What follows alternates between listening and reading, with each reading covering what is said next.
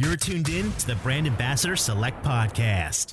Hi, and welcome back to the Brand Ambassador Select Podcast, where we are building connections, showcasing the impressive, and inspiring movers and makers. I'm your host, Lenore, and the other day I was just browsing the internet, doing my thing, but somehow I found myself in one of those internet sinkholes where you don't realize that 2 hours went by and what the heck just happened. Anyway, during that, I came across a website that had a .club domain. Not .com, it was .club, like C-L-U-B. And I'll be honest, I've never heard of that domain before, so then I spent another hour researching and trying to learn what the heck it was and learn all about it. Anyway, here's what I got for you. .club is one of the world's top-selling domain extension. Within its first year of general availability, .club had over 172,000 registrants. Now, there's more than 1.4 million people that have a .club domain extension.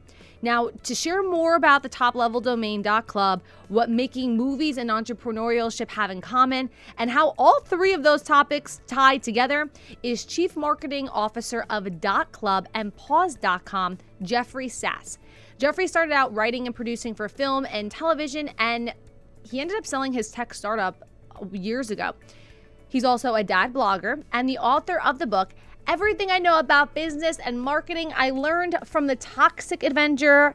Thank you so much for sending me a copy of the book, Jeffrey. So, Jeffrey Sass, welcome to the Brand Ambassador Select Podcast.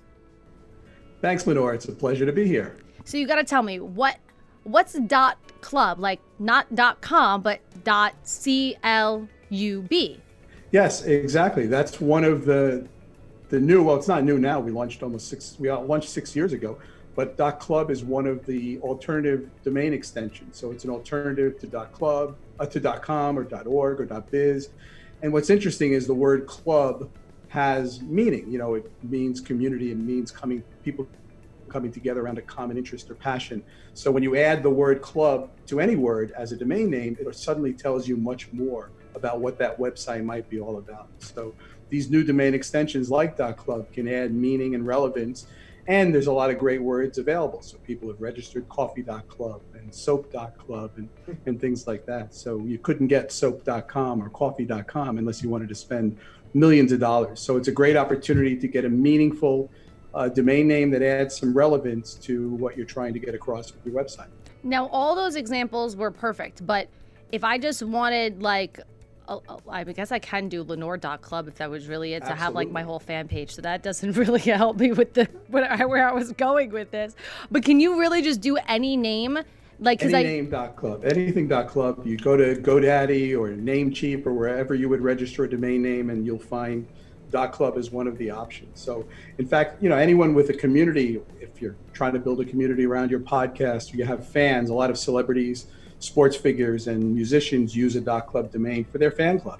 It's pretty obvious. Their name .club makes it obvious that that's where their fans are gathering. So it's a great name for that. Even people point it to their Facebook page, because in reality, what's your Facebook page but your community or your club of fans? I did see that. I did see 50 Cent had the .club, absolutely. And it was that was actually probably the perfect .club I think I've ever seen in my entire life, because it's like he's in the club and it's the .club. It kind of goes all together. Well, that's exactly right, and that's what we did when we launched .club. So I'm the CMO of .club, amongst other things, but. When we launched .club 6 years ago, we wanted to do something that would get attention and something that's different that hadn't been done in the domain industry before. And my background is entertainment, so working with celebrities and doing something more flashy is something I was used to. So we had the idea to launch with 50 Cent, because when you think of 50, or Curtis as I like to call him, you think of the song In the Club. So it seemed like a perfect fit to get people to think about .club and get the connection. So we actually made a deal with Fiddy and his people, and he launched 50 in the .club as a fan site, which is, you can go to it right now, 50 in the .club. And we had a big launch event in New York City at the Club Tao, and he was there, and it was a big media event, very flashy kind of thing where we flew in all of the domain industry people from around the country. So very unusual for the domain industry, and it was a great way to draw a lot of attention to .club when we launched. So in order to obtain a top domain that we own, like you said earlier, we can just go to like GoDaddy or do any of those things even to get the .club? Yeah, so we had to apply. So it's interesting because the opportunity doesn't exist right now, but back in 2011, ICANN, which is the body that regulates the internet domain space, opened up the opportunity for anyone to apply for anything as a top level domain. So you could have applied for .Lenore if you wanted to. Oh, wow. The only requirement was paying a $185,000 application fee. So it wasn't cheap. I have that in my bank account. How did you know? Like, it's just disposable. I make it rain, like 50 in the club. I make it rain. So it was mostly businesses that applied. And then if you were the only one who applied for that word, you had a good chance of getting it and becoming the registry operator.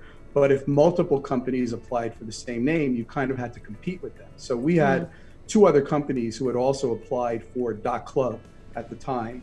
So we had to compete with them. And eventually we went to an auction between the three of us. And then we won the rights to the name in that auction. So we were the winning bid in that auction. And that's how we became the registry operator for .club. So as the registry operator, we're kind of like the manufacturer, and the resellers are GoDaddy and Network Solutions. So our job is to build demand and create the brand, but they're sold at domain name registrars like GoDaddy. So what are some of the, I'm not, honestly, like, I can do stuff, on the internet and like, normal people, but I'm not that good at like the SEOs or the domain tips. So do you have any domain tips for myself and the listeners? Yeah, absolutely. Well, these new extensions like .club, and there's almost 1,000 new domain name extensions, everything from .club to .guru, .agency, .show. So for example, a lot of podcasts use .show as their domain name. So then immediately they would know. So if you had, brand ambassador select.show, people would immediately know that was, or have an indication that was some type of an entertainment, a podcast or something else, as opposed to brandambassadorselect.com, which could be anything. That could be a business. It could, you don't really know what it is. So that has some SEO value inherently in it when you choose a domain name extension that actually adds some context to the words to the right, to the left of the dot, right? So if your word on the right of the dot helps explain what your intent is with the words to the left of the dot, there's an actual SEO benefit to that for organic SEO. So a lot of businesses wisely use some of these new extensions, and they get some very good SEO benefits from it. So if you search for coffee space club, coffee.club is going to be one of the top organic results because coffee club together makes sense. Yeah, no, you're totally, when you say it like that, I feel that I should have realized that ahead of time, because you put it in such layman terms. It's like, yeah, it makes a lot of sense when you do it.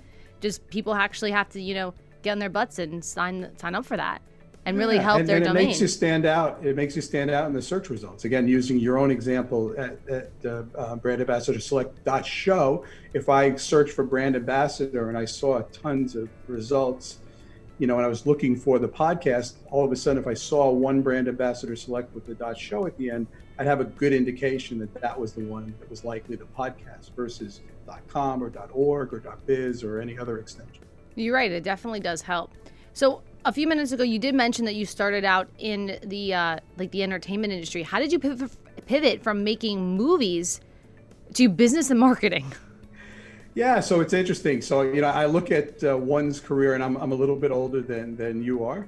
So, when I look at my career or anyone's career, it's kind of like a Beatles song, The Long and Winding Road. And I didn't start out with any, 5-year plan and just kind of went with the flow. And I started out in film and television in New York when I first graduated from college. But I was also a bit of a gadget geek and a computer nerd in the early days of the personal computer. And so one thing led to another. I transitioned first from traditional entertainment, film and television to interactive entertainment, and ended up working in the video and computer game industry. That led me to move down to Florida, and then ended up getting involved as an entrepreneur in a number of other tech startups. So I've worked in a number of different industries, from entertainment to video games, now the internet. I also am involved in the pet products company, paw.com, where I'm also the CMO. But in all of these cases, I've always been on the marketing side of things. And that's really been my my focus and my passion, partially because as a creative person, marketing was the one area that no matter what industry I was in, I could exercise my creative desires. I could write, whether that's writing marketing copy or advertisements or press releases, it's writing creatively. I could perform, which I enjoy doing because I speak at many events. So at every industry I've been in, every company I've worked for, I've always been in a role where I was one of the people who was out there, publicly speaking, doing interviews on podcasts, et cetera. So marketing is a great way for someone who's creative, who likes to perform, to be able to flex all those muscles in different ways throughout their career. So I've always enjoyed marketing for that reason, and always managed to pull in things I learned from every company into the things I'm doing today. I mentioned before the 50 Cent thing came out of an experience in the entertainment world. The book I wrote, everything I learned about business, everything I know about business and marketing I learned from The Toxic Avenger, really takes lessons I learned working for 7.5 years, making low budget action horror films. But the things I learned from that experience are things that I, to this day, bring into my career and into the businesses I work with today. So the book is kind of funny and entertaining because it wraps real practical business and marketing lessons around these crazy stories of making these wild and crazy films for Troma. Can you give me a couple of the lessons that you did learn that are in the book without giving us the whole book? I won't give you the whole book, although it is a short book with short chapters. I do like, I have to say, out of all the books I've read, and I haven't read as many as probably you have in your entire life, but I did like the fact that you had an in conclusion part in the back. It was very helpful. It was like Cliff Notes. Yeah, the idea behind the book is each chapter is very short. Some chapters are only a page or two, but every chapter tries to bring forth a lesson that I learned that you could apply to your life or your business. And then you're right, at the end I have a conclusion chapter where I kind of summarize all of the lessons from the book. So the whole thing is pretty consumable and a lot of fun. And so there's so many lessons I learned. Things that are really stuck with me all these years is one was like the power of we, the power of the word we instead of I. So, Troma had this thing that, they were in Tromaville and there's no I in Tromaville. I mean, technically there's the letter I in the word Tromaville, but we were never allowed to say I. It didn't matter if it was a one-on-one thing where I'm sending you, Lenore, a letter confirming our lunch appointment for next week, and it's just you and I having lunch, I would still have to write, Lenore, we look forward to meeting you for lunch. We are excited to talk to you about this new movie we're doing, et cetera, et cetera. It's always we. And I learned really fast that there's a power in that, because when you start talking in we instead of I, you're sharing things with your team, you're creating that sense of community, you're creating a culture of we're in this together. It didn't matter if you were an unpaid intern or the founder of the company, everyone used we were all in it together. And even today in business, I feel uncomfortable sometimes when I write I in an email or when I'm in a meeting and I say I, because when you think about it realistically, unless you're truly a sole proprietor, almost anything you do in business is collaborative. There are other people who are involved in that project. And I think we've all been in that meeting with a group of people where someone stands up and says, well, I did this and I did that. And you're all saying, well, wait a minute, I worked on that project too. Where am I in this story? So I really feel that learning to use we and think in terms of we instead of I is a very valuable thing in business. And especially if you're a manager. If you're a manager and you lead other people, right? Your job is not to make yourself look good. Your job is to make your team successful, to make the people who report to you look good. Because when they perform well and they look good, that's when you look good. So using that we, involving your team, giving your team credit for things, even beyond what they thought they deserved, are ways to really be a strong leader and ways to create a culture within a company or an organization of people working together with purpose, with something that's bigger than just their own selves and their own contribution. I couldn't have stated that any better. Like everyone has to realize that they're a part of a team, and not one person, I think, can succeed alone. You have to have, people that support you, or somebody else that throws a little bit of an idea out there, because you need others in order to succeed and really grow and rise to the top. Absolutely.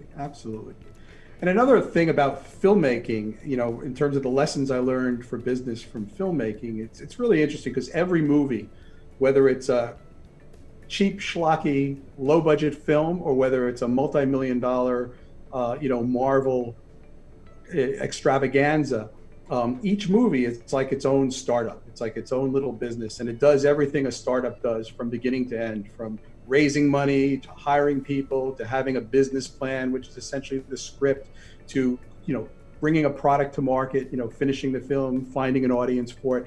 So it's almost like a startup on steroids.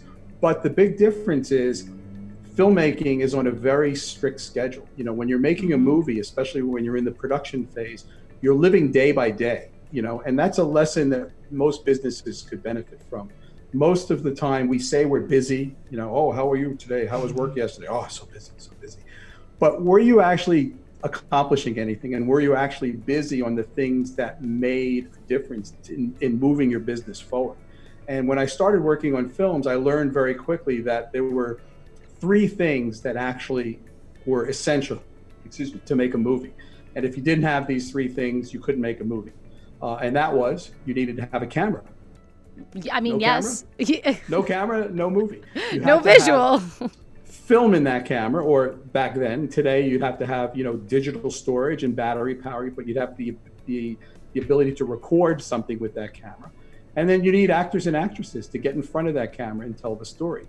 And if you didn't have those 3 things, nothing else mattered. It didn't matter if you had the best director on the planet. It didn't matter if your director was Steven Spielberg. It didn't matter if you had the greatest screenplay written by the greatest writer in the world, because even that great screenplay can't be turned into a movie without a camera, film, and actors and actresses. So on a day-to-day basis, as a production manager in my first position in the movies, I had to make sure that those 3 things were there and on the set every day, because that's all that mattered.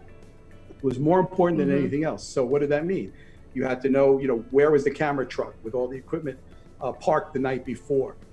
How is it going to be the first vehicle on the set every morning?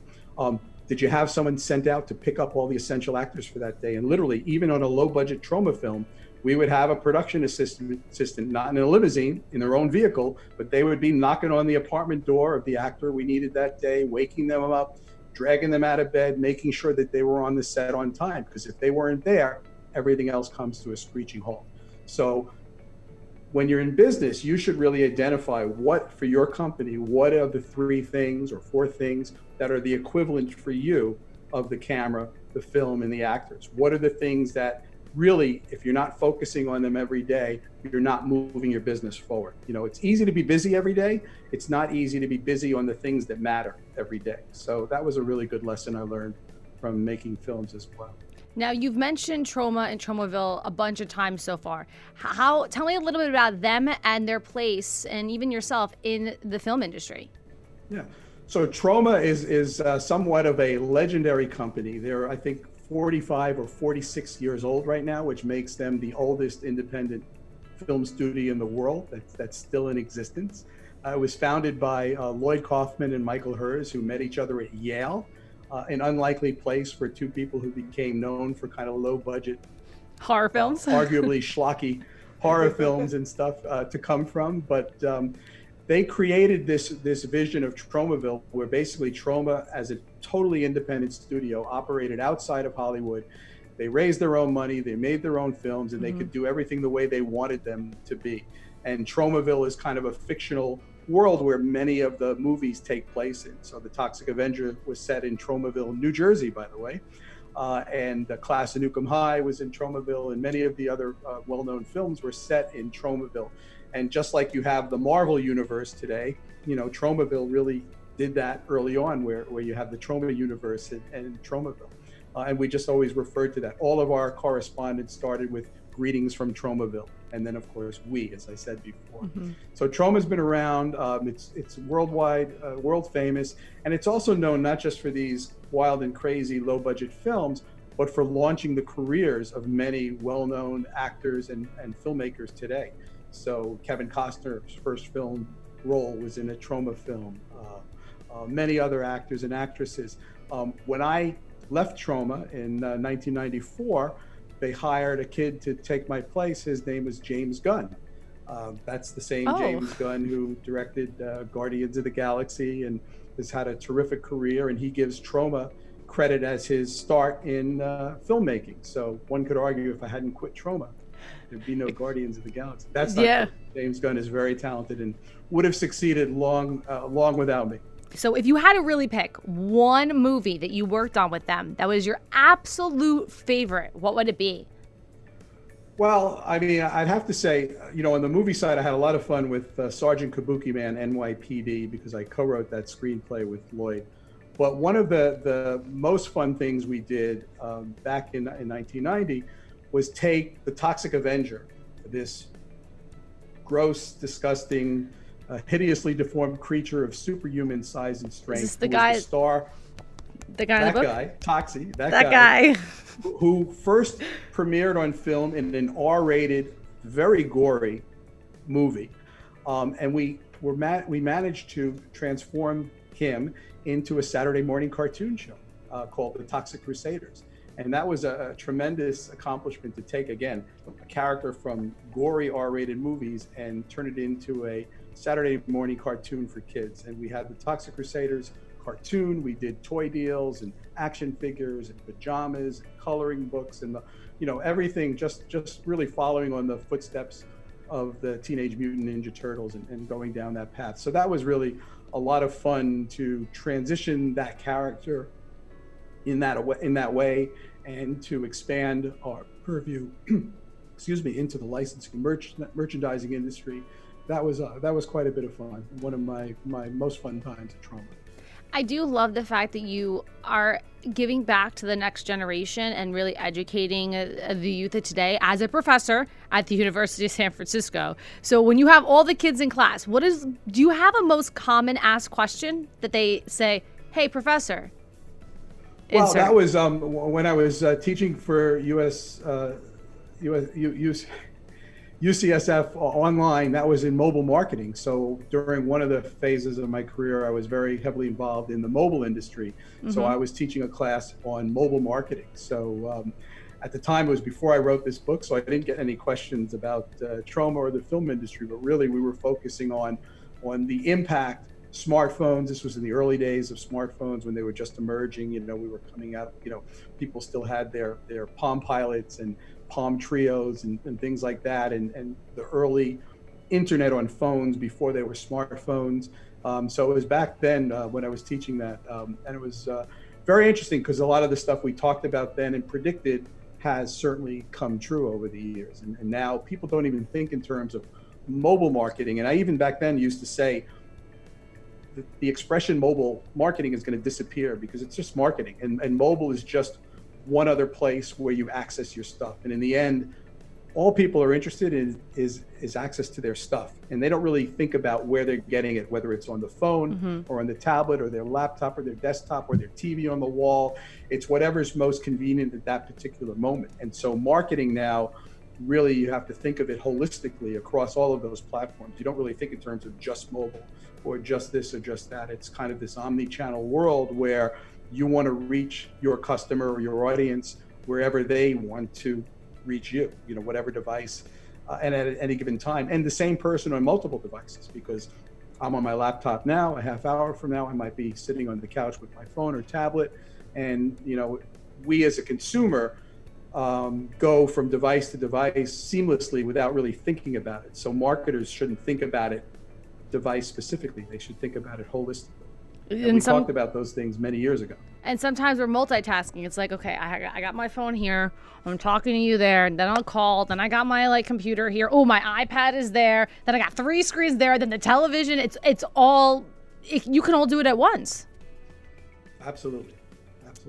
So most importantly, thank you for giving us all of that lovely information. But I really want to hear about producing animation and the claymation because I find it so interesting to me. Yeah, claymation was really interesting. So earlier in my career, before I went to work for Troma, I wrote and produced a special for CBS, which was called My Friend Liberty. And that was, aging myself, but that was in 1987, which was the 100th anniversary of the Statue of Liberty. So we did this story And the idea was kind of fun because we wanted it to be educational, but fun. So it starts off live action, and there's a kid in the classroom. Actually, it was pretty funny because if you remember the show, The Wonder Years, Yep. One of the main characters on The Wonder Years, Josh Saviano, we cast him as the boy, the star of our show, when he was like 8 or 9 years old. It was his first TV role, long before The Wonder Years. But anyway, so he's in his classroom as a live action person, and he's kind of a wise guy in class and not paying attention. And the teacher's trying to give a lesson about the Statue of Liberty, and he just dozes off. And when he dozes off, the entire classroom changes to clay animation, and the actual Statue of Liberty as a clay animated character comes to the window, plucks him out of the classroom, and then takes him on a journey through New York and through history, where he sees his grandfather come in through Ellis Island, and he learns all these facts about the Statue of Liberty in a kind of a fun way. And my partner on that for the animation was Jimmy Picker, who actually won an Academy Award for Best Animated Short for a clay animation piece he did called Sunday in New York. And we actually incorporated that short song in our show. And the show was musical. It had music videos, all clay animation. But to answer your point, today it's a lot different because everything is computerized. Back then, literally to do clay animation, we had modelers. We had all of these characters had to be made out of clay.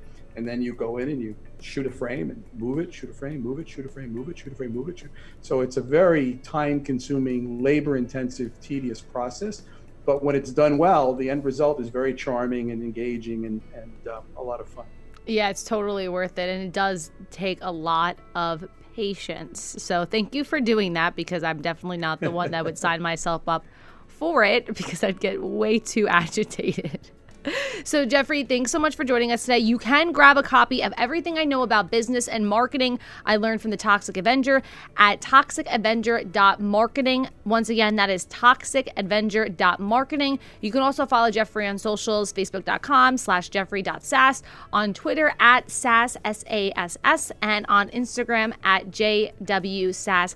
Now, Jeffrey, any last minute advice you want to give to, one, anybody that wants to break into the film industry, or two, for the domains? Well, I think two quick tips. So on the domain side, you notice that the domain name you gave for my book was toxicavenger.marketing. So .marketing is another one of the new extensions. So as an author of a book, my ultimate goal is for you to go to Amazon and buy my book. But if I just say go to Amazon.com and search for Jeffrey Sass or search for the title of the book, number one, you might get it wrong, you might forget. Number two, you're going to see all sorts of other results of similar books that you may also like. Maybe you'll get distracted, and instead of buying my book, you'll buy the movie of the Toxic Avenger or some other book related. So I want you to go to my page. So the way to ensure that is I register a custom domain name that's easy for you to remember. It's relevant for the book title, toxicavenger.marketing. And I use that as a shortcut. So that doesn't go to a website. It goes literally right to my books page on Amazon. So you're one click away from buying the book. Nice. And you can do that with custom domains for yourself, whether it's pointing people to your book or to your social media page. It's a way for people to find you. So if I want someone to go find me on Facebook, instead of searching for my name, and there might be hundreds of other people with similar names, if you say go to Facebook by going to a domain name, and that domain name points to my Facebook page, you're guaranteeing people are getting where you want. So domain names don't have to be used just for your website. There are a lot of clever ways to use an easy to remember and relevant domain name as a shortcut to other places on the internet, whether it's a book page on Amazon or your social media page or wherever you want it to point. So that's a really good domain name tip I would share. I liked that one. I didn't even think of that. So I may start implementing that in my own life for that. Thank you very much. Yep. No problem at all. That's what I'm here for. So I'm your host, Lenore, and that's a wrap on another episode of the Brand Ambassador Select podcast. Jeffrey, once again, thank you so much for joining us. Hit that subscribe button so you never miss an episode. More at brandambassadorselect.com, and we will see you next time.